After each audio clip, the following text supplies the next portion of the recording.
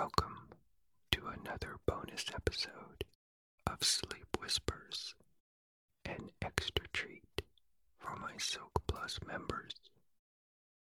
This is bonus episode number 92, and it's titled Feeding Birds in the Park. Are you ready to join me on a bird watching expedition? Or, as Winnie the Pooh says, an expedition. If you love birds or birding, then expect your ears to be filled with the names and descriptions of many birds. Now, if you think birds or birding sounds boring, then listen closely. You may change your mind by the end of this episode. Why? Because you'll learn some bird facts that may fascinate you. Like, what color are cardinals? Oh, that is easy, you think. All cardinals are red. Are you sure? I'll also explain how the joy of birding is not just about the birds. May tonight's episode distract your squirrels so you can relax and fall asleep. I hope you enjoy it. Feeding birds in the park. I know that you may prefer to feed the birds in the park on a nice, warm, sunny day. But today, we are going to feed the birds on a slightly chilly day at the start of winter. Why? Because winter is the time when it can be the most difficult for birds to find food. So you and I are going to Central Park in New York City to give a little helping hand to our feathered friends. Now, call me crazy, but feeding birds, or just watching them, is a wonderful joy that everyone should try. Once you become acquainted with a few birds, every flutter of a wing, every little peep or song will bring you delight. And bird lovers in New York City have learned that Central Park is one of the very best places to watch birds, something that holds true whether it is summer or winter. The park is pretty big, of course. It measures about 1.3 square miles, or 3.4 square kilometers. It offers a happy home to about 6,000 birds of about 250 different species. Don't worry though, they all don't fly south for the winter. Most of these species are year-round. Yes, I said most, not all. Unfortunately, the wood warblers are not one of those year-round birds. We may see a couple, though, as they depart for warmer lands. Those fat and saucy robins are also disappearing from the park right now. They're off to find some sun-baked worms elsewhere. We still may see a robin, though. Sometimes a few stick around the park in winter. Perhaps they're just too lazy to do the migration thing. Other birds, who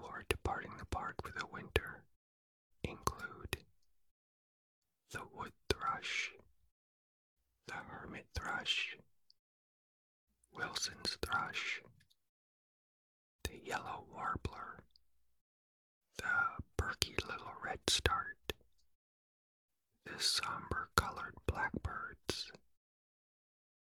the Baltimore oriole, the orchard oriole, the scarlet tanager, the catbird, the jenny wren, the tiny chipping sparrow, and many others. Okay, come, join me on this bench. Yeah, I'm looking around also, and I don't see many birds either. But let's give it some time. Patience is the currency of all things beautiful. In the meantime, let me share some of my favorite winter park memories. I remember one particularly chilly day, kind of like today. It was after a fall of snow. The air was crisp and sharp. Indeed, it was nipping at my earlobes. I was standing still, but trying not to shiver was a challenge. From my prior time in the park, I knew where to go to find certain birds. My coat pocket was fully stocked with peanuts and a box of birdseed. Of course, birds are not the only animals in the winter park. There are some friendly gray squirrels who soon realized I had some treats. Some of these squirrels will bravely eat the peanuts right from my hand, while other squirrels seem to be a bit more timid. These timid ones make me smile. They stand on their rear legs and stare at me from a few feet away. Some will even put a little paw on their chest, as if to calm their overexcited heart. I can almost hear that little timid squirrel thinking, I want that nut. I want that nut. I want that nut. But I'm just too scared to go get it.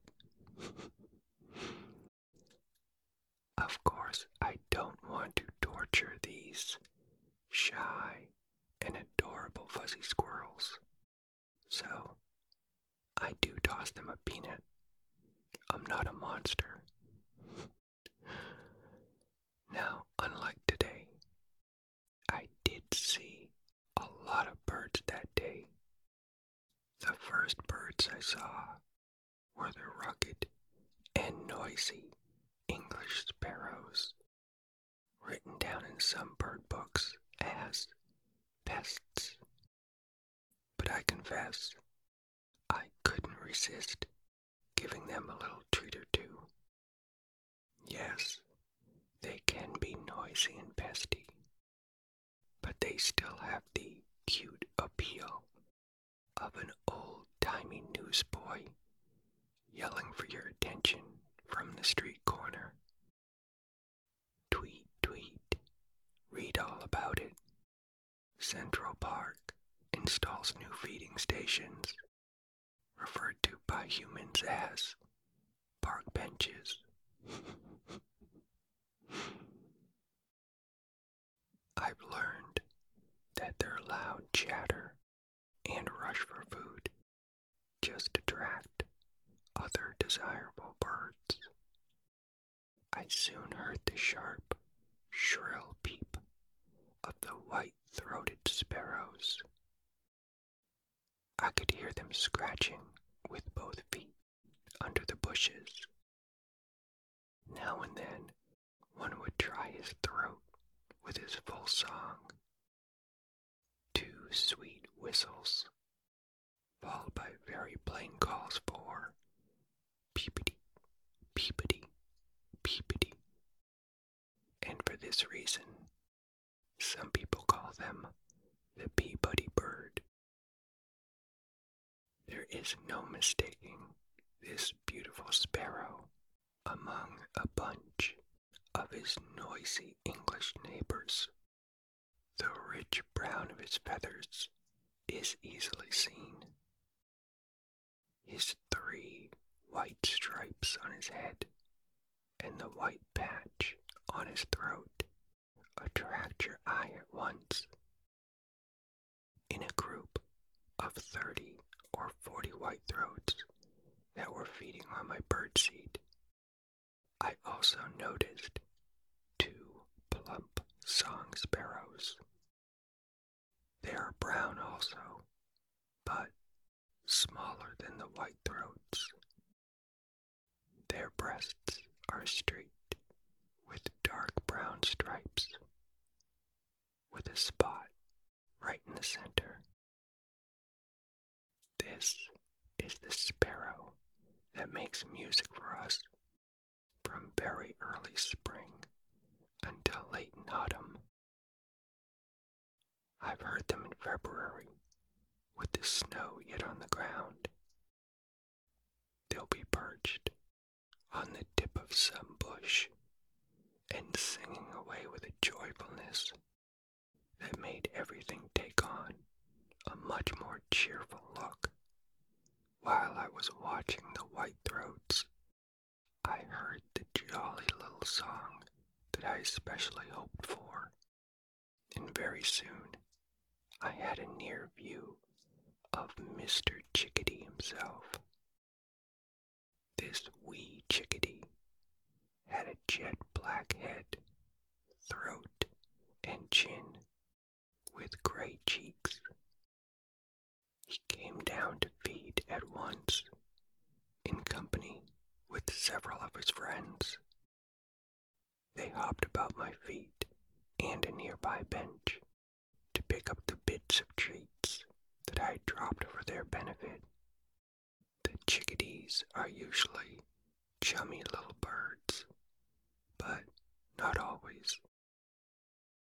Sometimes they will be happy to just hop around your feet, and sometimes they are quick to take flight.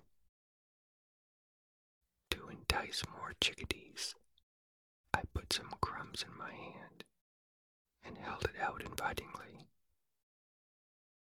Some new chickadees landed on the tree over my head, sang their song, looked down with curiosity, and then flew off. Yeah, I guess that group of chickadees were a bit more skittish.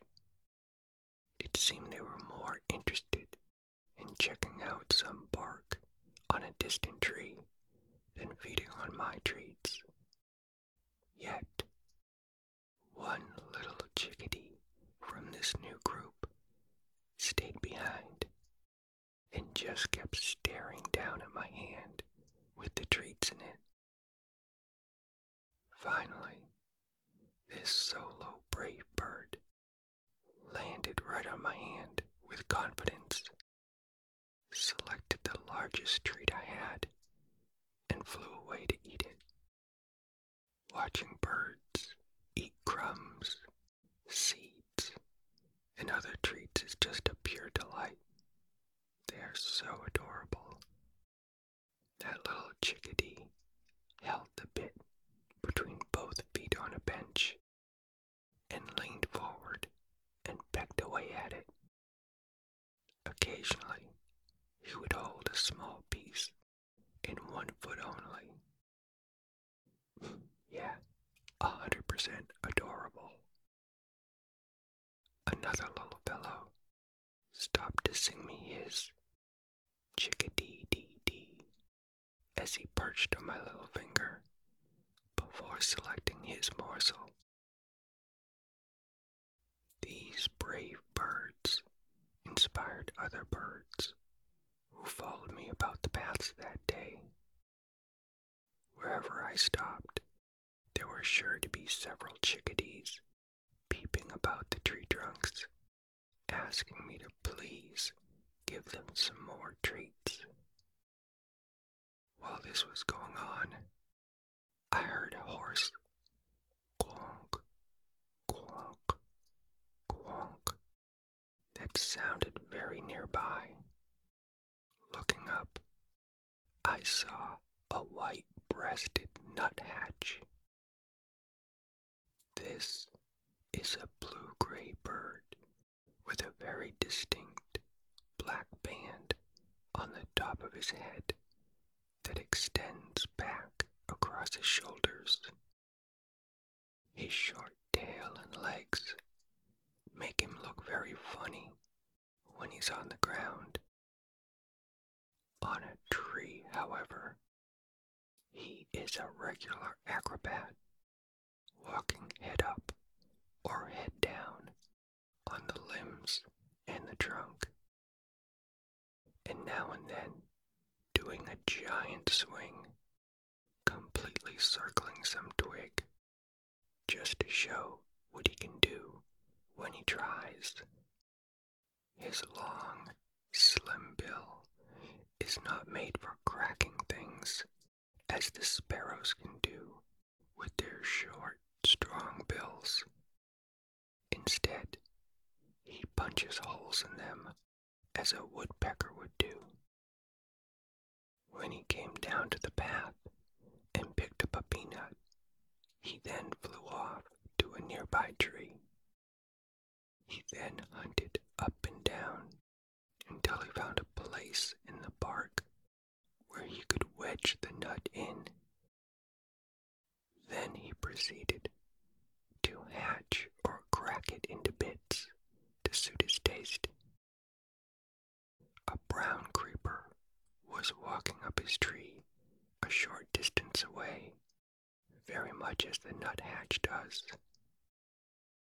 This brown creeper was poking his long, curved bill into the bark, hunting for some crawly treats.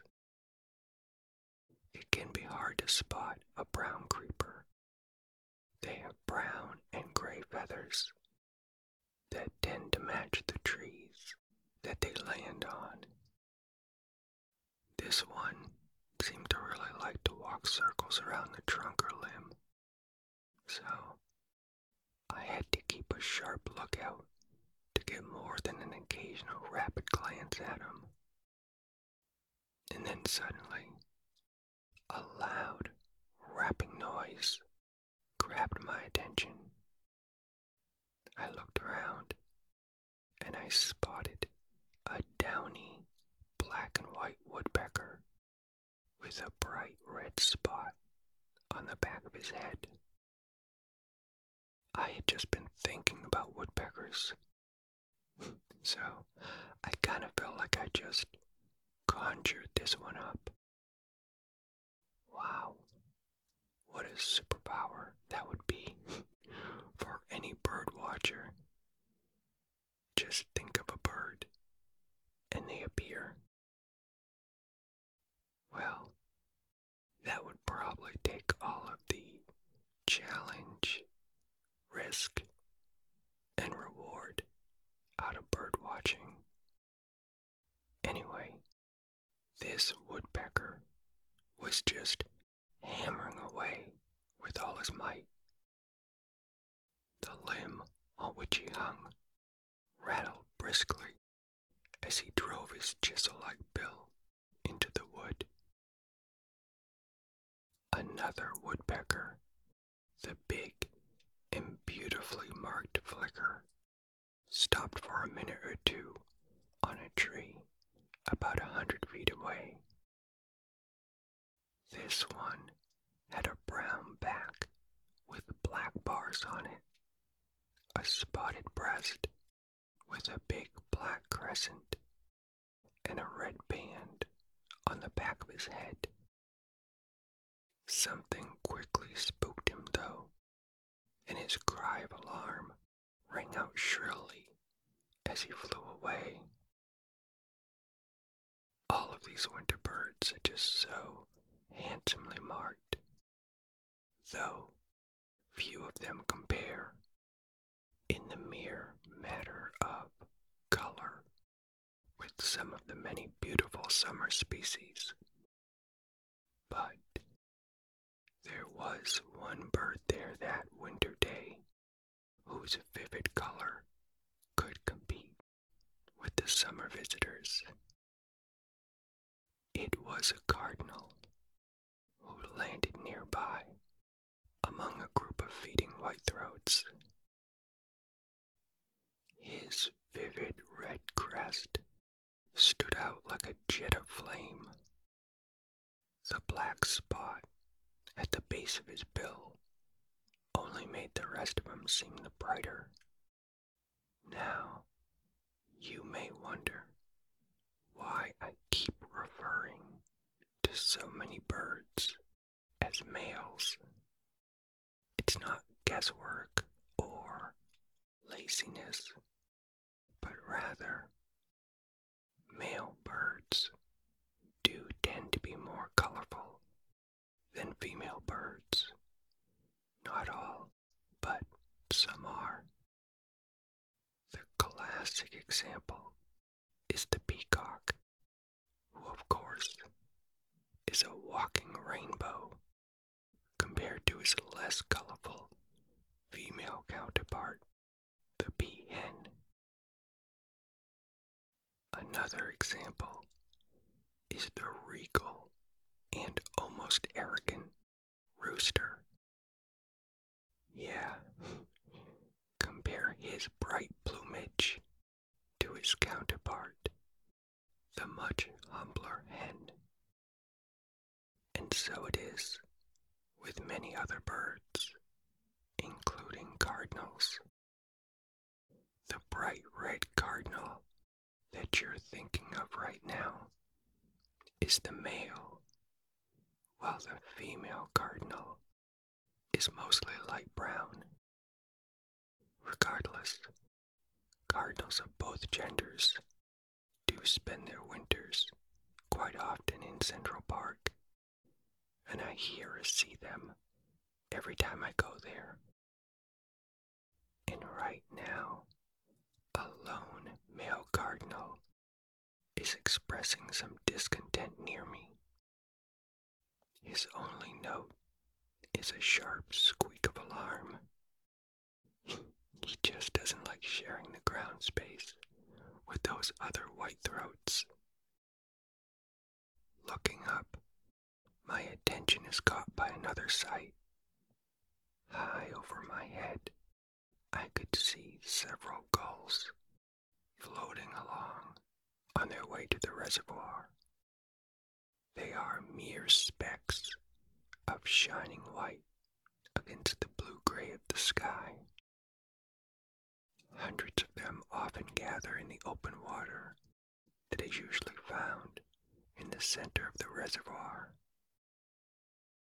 Feeling satisfied on that fine winter day, I then decided it was time to depart.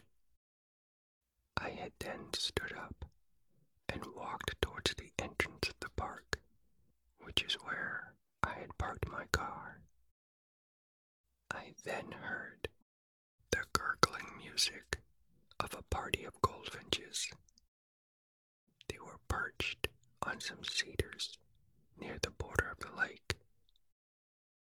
They had on their winter coats of yellowish brown, but their song and dipping flight made them easily recognizable.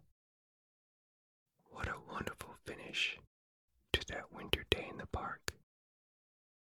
Today, though, is a different story. You and I are sitting here on this park bench with not much luck. We've only seen a couple of birds flitting among the branches of very distant trees. Bird watching, though, is not just about the birds. There are two other important aspects. The first aspect is just spending time with nature. Now look closely at the bare limbs and the branches of the trees and bushes. You'll see little buds full of future life, just patiently waiting for their cold to depart and the next season to appear. Also, listen closely. Winter has its own beautiful sounds. The creaking of an old tree limb in the wind, or the lovely note of a bird who is braving the oncoming winter. These sounds may be fewer than the sounds of a park in the summer, but for that reason, those less frequent sounds in the winter just feel more special. Along with the migrating birds, the lush green leaves of the trees and the soft grass underneath are also departing for the winter. The bare trees and the withering grass may be dreary to some, but nature in winter is not dead. Rather, the greenery is just taking a little nap, like a hibernating bear. Nature's just storing up energy to enable her to greet the spring season in her very best attire. The trees seem to feel pretty much as you do, showing a vigorous spirit to enjoy and cope with the worst that Jack Frost can bring. Also, like you, these trees enjoy when the winter sun penetrates their outer shell and warms the liquid life force that flows through them. Relaxing among some trees in a gentle breeze can bring profound peace and tranquility. If a colorful bird decides to join you, then that is just a bonus. Many people who love to go fishing say something similar. They just enjoy relaxing by a river or a stream, surrounded by the embrace of nature. Catching a fish for some of them is just a bonus. The other important aspect of birding is spending time with a friend. That's another benefit that fishing buddies will tell you all about. This friend may be a passionate birder like yourself, or someone you are introducing to birding. So when you venture out together to find birds, don't lose sight of this precious moment that you have with a friend. Enjoy some silent time together while you bask in nature or chat about the birds that you expected to see, but you didn't. Yeah, like today. We are enjoying the peacefulness of the park and the contentment of each other's company.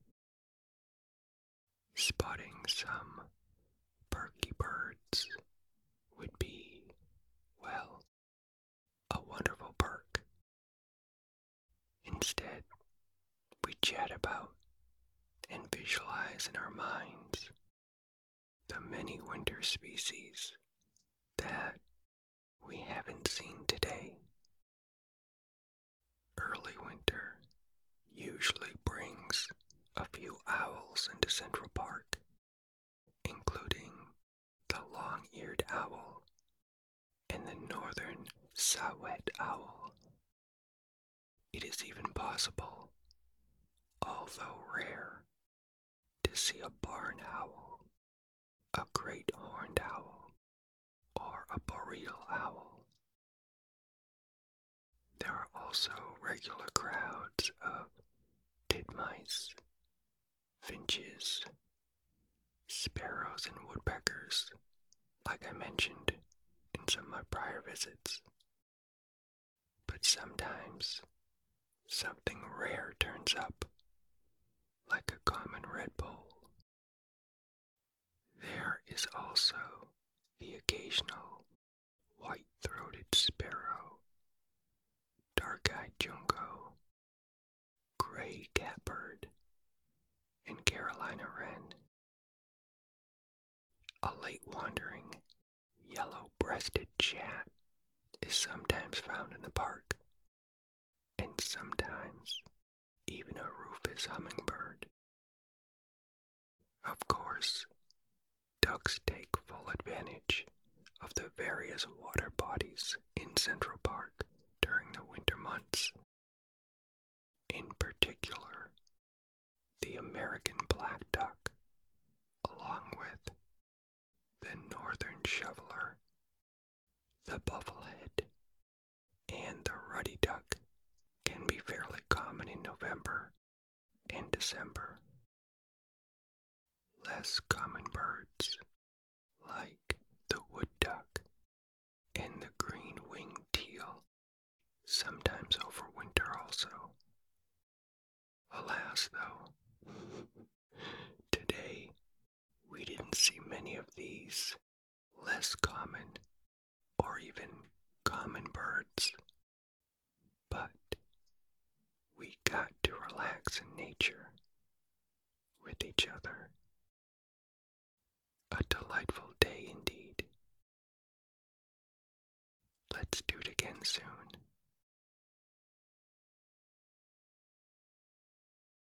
This is the end of the episode. I hope you enjoyed this bonus episode of Sleep Whispers. And thank you for supporting my podcasts. I truly appreciate it.